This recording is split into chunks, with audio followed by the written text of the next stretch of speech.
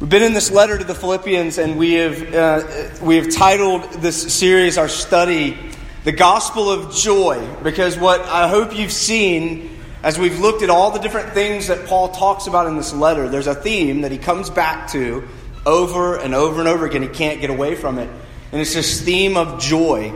That there is in this life, in the gospel, a real, concrete, ultimate joy that is not dependent and cannot be affected by my feelings or by my circumstances. And so it's only fitting, if that's true, it's only fitting that he would round out this letter by talking about joy and contentment. Being content, being satisfied, and the joy that brings. So if you would, read with me here. We're just going to read here Philippians 4, verses 10 through 13. I rejoiced in the Lord greatly, that now at length you have revived your concern for me. You were indeed concerned for me, but you had no opportunity. Not that I'm speaking of being in need. For I have learned in whatever situation, I am to be content. I know how to be brought low, and I know how to abound. In any and every circumstance, I have learned the secret of facing plenty and hunger, abundance and need. I can do all things through Him who strengthens me. The grass withers and the flowers fade, but the word of God will stand forever. This is God's word for us tonight and as we wrap up this semester. So I just want to jump right into it about contentment. Joy and contentment. Contentment is elusive, it's counterintuitive, and it's ours. It's elusive, it's counterintuitive, and it is ours in Christ specifically. So the first one here is contentment is elusive. Don't know how familiar you are with Charlie and the Chocolate Factory, but in the book and in the old movie at least, I don't really care for the new movie, Veruca Salt, right? She was that spoiled brat. She's basically, as a character, an object lesson for all of us of what discontentment looks like. It's ugly. Right? She's a spoiled brat. She's very discontent. She wants everything. She wants it now. And in the old movie, at least, she sings this song. I want the world. I want the whole world. I want to lock it all up in my pocket. It's my bar of chocolate. I want it now. Before she falls as a bad egg through the chute and into the furnace. The furnace? Anyway, sorry. Veruca, sweetheart. It's a great movie. I'm sorry. That was not in my notes. Let's pray. The author of Ecclesiastes, if you've ever read Ecclesiastes in the Old Testament, the author of Ecclesiastes actually poses an interesting question. What in the world, in all of the world, what in the world is there for you to gain for all of your toil?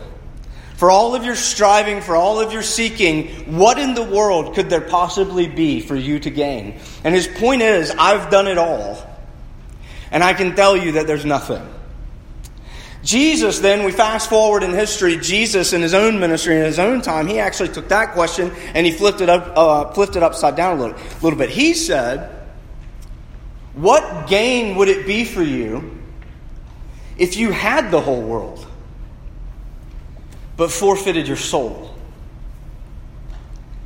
When you look around, I could very easily make the case. When you look around, it seems that the whole world is colluding against all of us to stir up discontent. I think y'all would agree with this. Every ad you see, every pop-up on a website, every commercial on TV, everything around us is constantly telling us you deserve and you need more. Right? You got this $900 iPhone last year. Well, here's a new one. And we all line up and buy it. At least we used to. Not anymore. Sorry, the stock's going down. So that illustration is not so apt anymore. Everything around us is telling us this. It's whether it's the way our peers are doing in school around us or the way they're involved in extracurriculars around us. This even invades our spiritual circles, does it not? Everything is telling us you deserve and you need more. And it's actually funny, you go back in history, I'm talking about something unique here actually to America.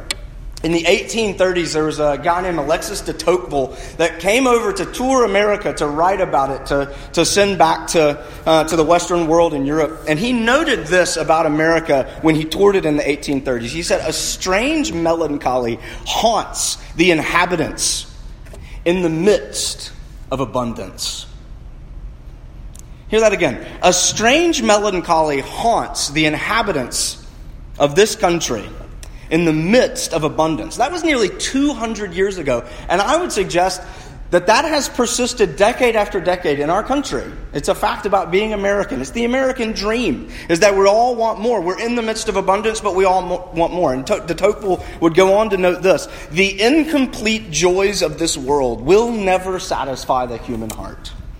He wasn't setting out to write a spiritual work when he wrote that. But think about that. Think about the words that he used. A strange melancholy. Isn't that an interesting way to put it? It's that feeling that we all have in any realm of our life. We all do this. No matter how well things have gone or how poorly, we think to ourselves, we feel this impulse from within that there's got to be more. No matter how much I get, no matter how far I get, there's got to be more. We set benchmarks for ourselves. We set goals for ourselves. We set desires for ourselves that if I can just get a hold of that, then I will be there. And as soon as we get there, we know, if we're honest, it didn't get us where we thought it would. There's got to be more. It's never enough. And we all kind of feel this. And so is it any wonder to you, especially in our American Christian context, that people have latched on to Philippians 4:13 in the way that they have? And I would suggest to you, when I say in the way that they have, they've done it the wrong way. Because most of us, our American Christian ears, hear Philippians 4:13, and we either think about Tim Tebow's dreamy eyes, or we think about this kind of American dream that if I set my goals properly, if I put the right effort into it, I kind of get this strange American dream, God-blessed twist to God will help you get there. And that's the way we want to read it. We really like this idea because all of us have grown up being told by culture, by our parents, by everything, that you can be anything and everything you want to be. And I say this a lot, actually, when I visit churches. Over 6 years in campus ministry, one thing that I've learned very tangibly, and I believe this wholeheartedly, we have nearly destroyed an entire generation with that lie. It's a lie. You cannot be anything and everything you want to be. It is not possible. I want to play in the NFL because I love football. I am 5'6" and not athletic, at least not enough. I'll never be in the NFL. Now, okay, that's a hyperbolic illustration, right? But again, we've nearly destroyed a generation with the lie that you can be anything that you want to be. Because here's the problem about that it sounds great, it sounds encouraging, but the thing that we have been blind to for a long time is how incredibly burdensome that is. Because if you don't end up being what you wanted to be, what does that mean you are? Nothing but a failure. And I know all of you feel this because that's the way that you go to class, it's the way you go to school, it's the way you go to parties, it's the way you go home for the holidays. You carry this with you because that's what's been ingrained into you. And so we're drawn to Philippians 4:13 because it sounds like a goal-setting American dream kissed by God in the process.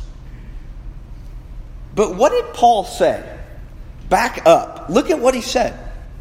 I know how to be brought low, and I know how to abound.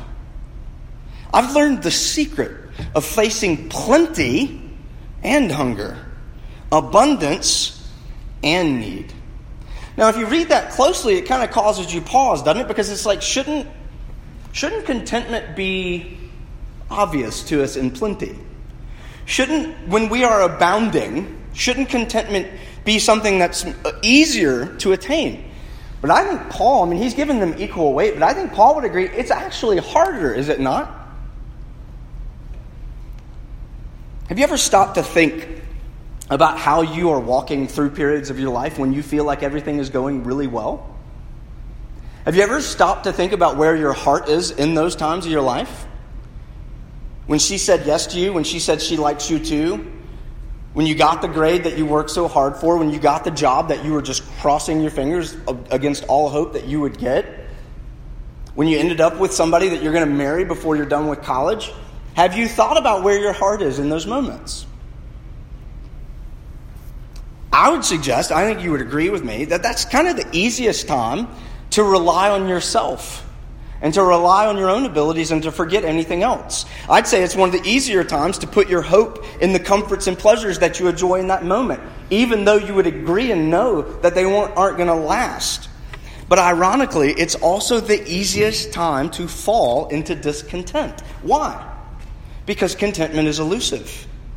And everything around us is grasping at it and grasping at us, trying to tell us that we need more. The American dream that all of us have been striving after in our own ways says that finding happiness, finding true joy and happiness in this life is always going to require more of you. You're always going to need more. You're always going to need to be better. You're always going to need to be bettering yourself. Why is self-help the largest section in the bookstore? Because everybody wants to know what they need to do to fix their life. Because if I'm going to keep happiness, am I going to attain happiness? I got to keep trying. But Paul says that true satisfaction has nothing to do with our circumstances. True contentment has nothing to do with how well you think you're doing. In fact, it can't depend on these things. Why? Because contentment is elusive. Well, why is it elusive? Let's move to the second thing here. Because contentment is counterintuitive. It's counterintuitive. I want you to think for yourself.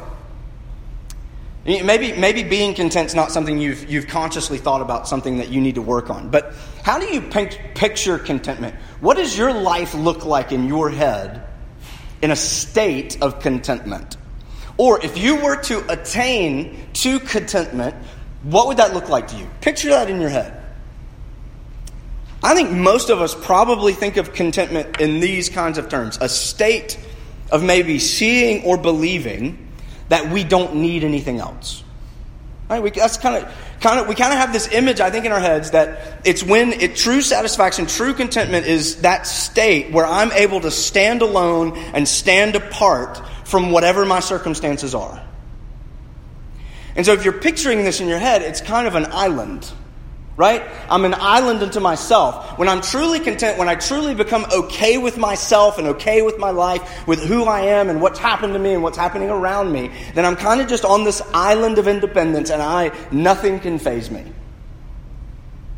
And maybe there's some sense in which there are ways in which that would in healthy ways apply.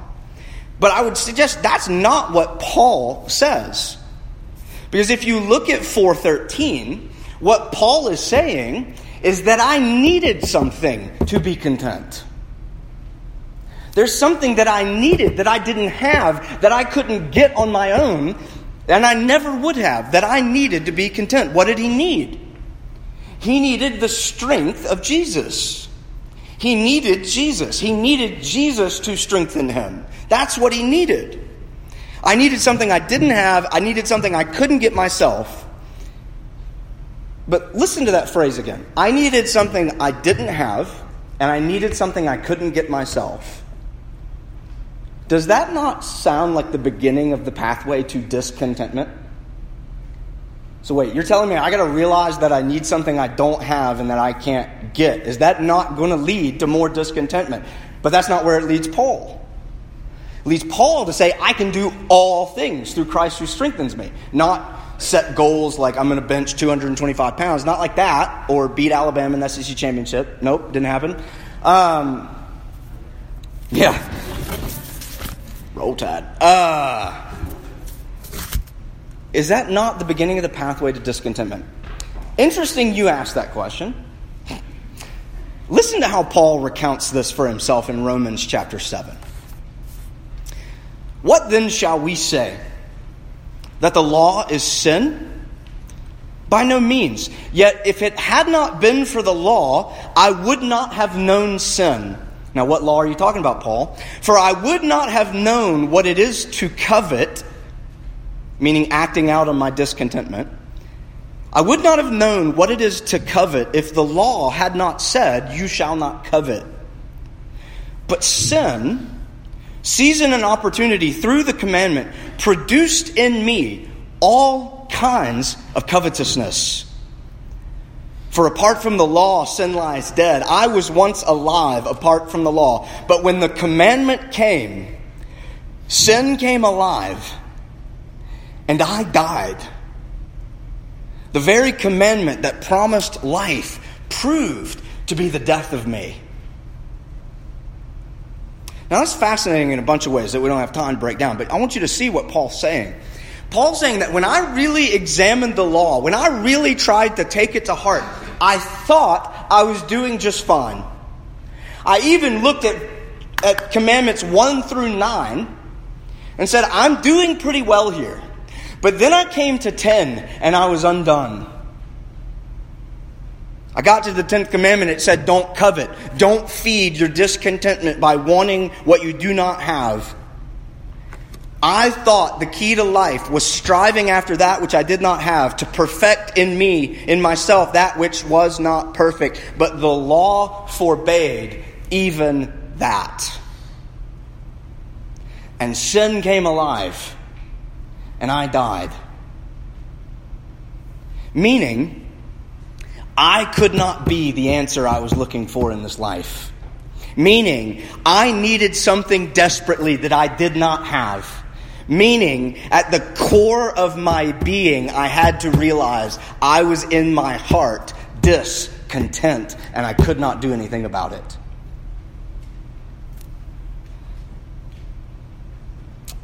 It's counterintuitive, isn't it? Because what is Paul saying happened to him after that? It took that death to believing he could do anything about it, to realize that he couldn't, to realize finally and fully in Jesus he could be content. It was counterintuitive. He had to see his discontentment before contentment was even a possibility. Since my man, where was Walker? Yeah, since my man Walker did our Shia LaBeouf song at the open mic night, which I had never heard that before, and I hope you do it again. It was amazing. Shia LaBeouf, for all you Shia LaBeouf fans. It's a weird introduction. In a candid interview years ago, he says this, and given how his life has gone since then, it's not surprising. Sometimes I feel like I am living a meaningless life, and I get frightened. I don't give a blank about the money anymore. I used to. You see, the good actors, they're all screwed up. They're all in pain. That's a profession of bottom feeders and heartbroken people. I have no answers to anything. None. Why I'm an alcoholic? I haven't a blanking clue. What is life about? I don't know. I don't handle fame well. Most actors on most days don't think they're worthy. I have no idea where this insecurity comes from, but it is a God-sized hole. If I knew, I'd fill it and I'd be on my way. That last part hits me every time. He was so close and he didn't even know it. It's a God-sized hole. If I knew, I'd fill it and I'd be on my way. You see, true contentment is counterintuitive. You cannot even begin to approach attaining it until you've seen how truly empty of it you are. We can't even begin to approach it until we understand that our biggest barrier to contentment in this life is believing that we are on our own to grasp it, believing that we are on our own to set the goals to get to it. But that only leaves us once again grasping for more. So contentment is elusive. Contentment is counterintuitive. It's almost impossible to see. But the beautiful thing that Paul says here, and why people rightly cling to this verse, a very popular verse, 4:13, is because contentment, what Paul says, is ours in Christ. It is. Meaning I can be full, I can be filled, I can be whole, I can be satisfied at the core of my being in Christ. Paul's asserting that in all circumstances, in any circumstance, even when he's tempted to think too much of himself, even when he's tempted to despair, he can do all things through Christ who strengthens him. That's the secret that he's talking about. He mentions a secret here. It's not just ignoring it's not saying, look, just don't even think about your circumstances. It's not about rising above your circumstances. God won't give you anything you can't handle. That's not true and not in the Bible, by the way. Different sermon. It's not about just resigning yourself to your circumstances. Go get him, Tiger. Sorry, podcast. Somebody's going to play Ultimate. Rather, it's living in those circumstances in Christ. It's not ignoring them. It's not rising above them. It's not resigning yourself to Him. It's living in them in Christ. And here's the thing, and this is how I want to close and give you kind of this full picture of this letter right here. Do you not see how beautiful of a bookend this is to Philippians 1 verse 21? So if you go back to Philippians 1 verse 21, Paul said, "For me to live is Christ." And he was talking about the fact that he wasn't totally sure, am I going to live or am I going to die? I don't know. But for me to live is Christ, no matter my circumstance. And now we get the bookend. That I can do all things through Christ who strengthens me. Well, how is that helpful? And here it is. Because in Christ, if I understand myself to be in Him, what I understand then is that I possess everything. If I am in Christ and Christ is in me, I possess everything. And that is what empowers me to be content. And so let me run this down for you. If you are a Christian tonight, maybe you've heard of name it, claim it. This is not prosperity gospel, but let me say it like this. If you are a Christian tonight, if you name it, I can guarantee you it is already yours in Christ. If you name it, if you are a Christian tonight, if you name it, I can guarantee you it is already yours in Christ. Whatever you desire, whatever you long for, whatever you work for, it's already yours. The problem is you're not seeing it that way. Now, we could have spent the whole 30 minutes on this, but let's just run down some examples here. What are you really looking for in all you're achieving? In all the efforts and all the energies, physical, emotional, and spiritual, that you pour out towards achieving while you are in this place called college, what is it for? Is it not for honor? Is it not for glory? Is it not for reward? By the way, you were created for those things. Those things already belong to you in Christ. Ultimately. This is the one whom in heaven, in Revelation, we see that all the host of heaven take their crowns off and cast them at His feet.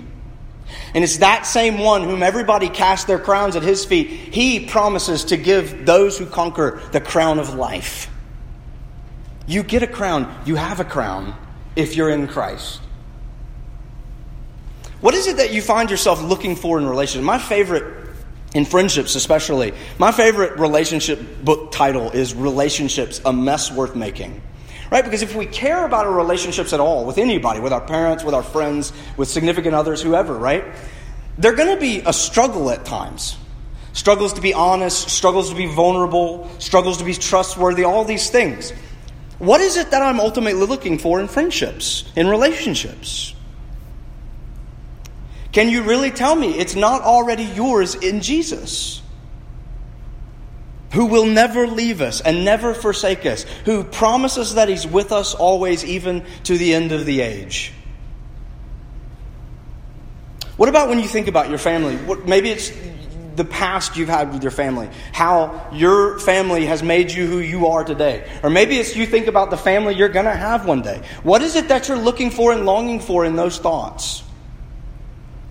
Do you not already have them in Jesus? The true elder brother who not only welcomed us back in at his own expense, he came looking for us in order to welcome us back to his own expense, that we might have union and communion with him, but also ultimately that we would be united back with his Father. For those of you justice junkies, that's a weird term. I don't even know where that came from. But for those of you who throw yourself, and it's actually a beautiful thing about your generation, you pour yourself out to justice causes. What is it that you're longing for that you don't already have in Jesus? The Alpha and the Omega, who tells us himself at the end of the Bible, the last chapter, that he is coming soon and he is bringing his recompense with him. And he will repay each one for his deeds. Meaning it's not up to me to establish righteousness in the world. I can be about righteousness in the world because I know he's the one that's going to establish it. Do you desire love? He loved us by giving his life when we were still enemies. Do you long for hope? It is yours in his resurrection and ultimately one day yours. Do you long for peace? We have it in the pouring out of his own blood. Do you seek joy? We are told that that is a fruit of his Spirit that dwells within you. Are you hungry? He said he's the bread of life. Are you thirsty? He said, I'm the living water. Are you naked? He says, I cover you with my righteousness. Are you weak and wounded and sick and sore? He is the great physician. A bruised reed he will not break. A smoldering wick he will not quench. Do you desire wisdom and knowledge? He is the fount of all wisdom and all knowledge. He is the Word of God who was in the beginning, who is God, who became flesh and dwelt among us. Do you want power? He rules and reigns over all things right now as he sits at the right hand of his Father, who put all things under his feet, and he seated us with himself in heavenly places, and we rule and reign with him. Do you desire riches? You have become co-heirs with Christ. Not beneficiaries of Christ, but co-heirs. Do you want rest? He says over and over and over again, come unto me, all you who are weary and heavy laden, and I will give you rest. That's to name a few. But, you may ask, if you're honest, what about my discontent? What about my discontent?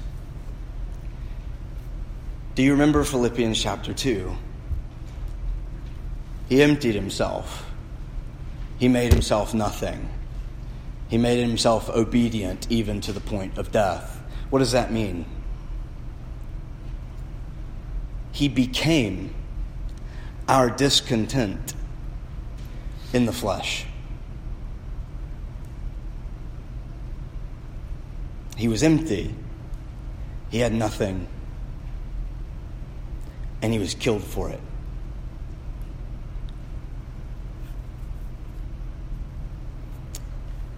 And to all this, Paul says, I can do all things through him who strengthens me. Do you know the secret? It's a fun way to put it. I just want you to think, especially you come to an end of the semester, if you're anything like me, I think you feel this. You've been looking, you just feel like you've been looking and looking and longing for so long. And I think what Paul's saying here, what if he was right there the whole time? Could you believe that? Would you believe that? It's an invitation for all of us. Let's pray.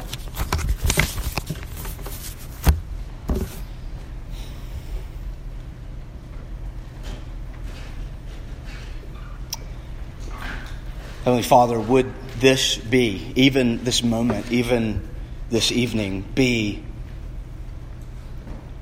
the end of the long winter of our discontent?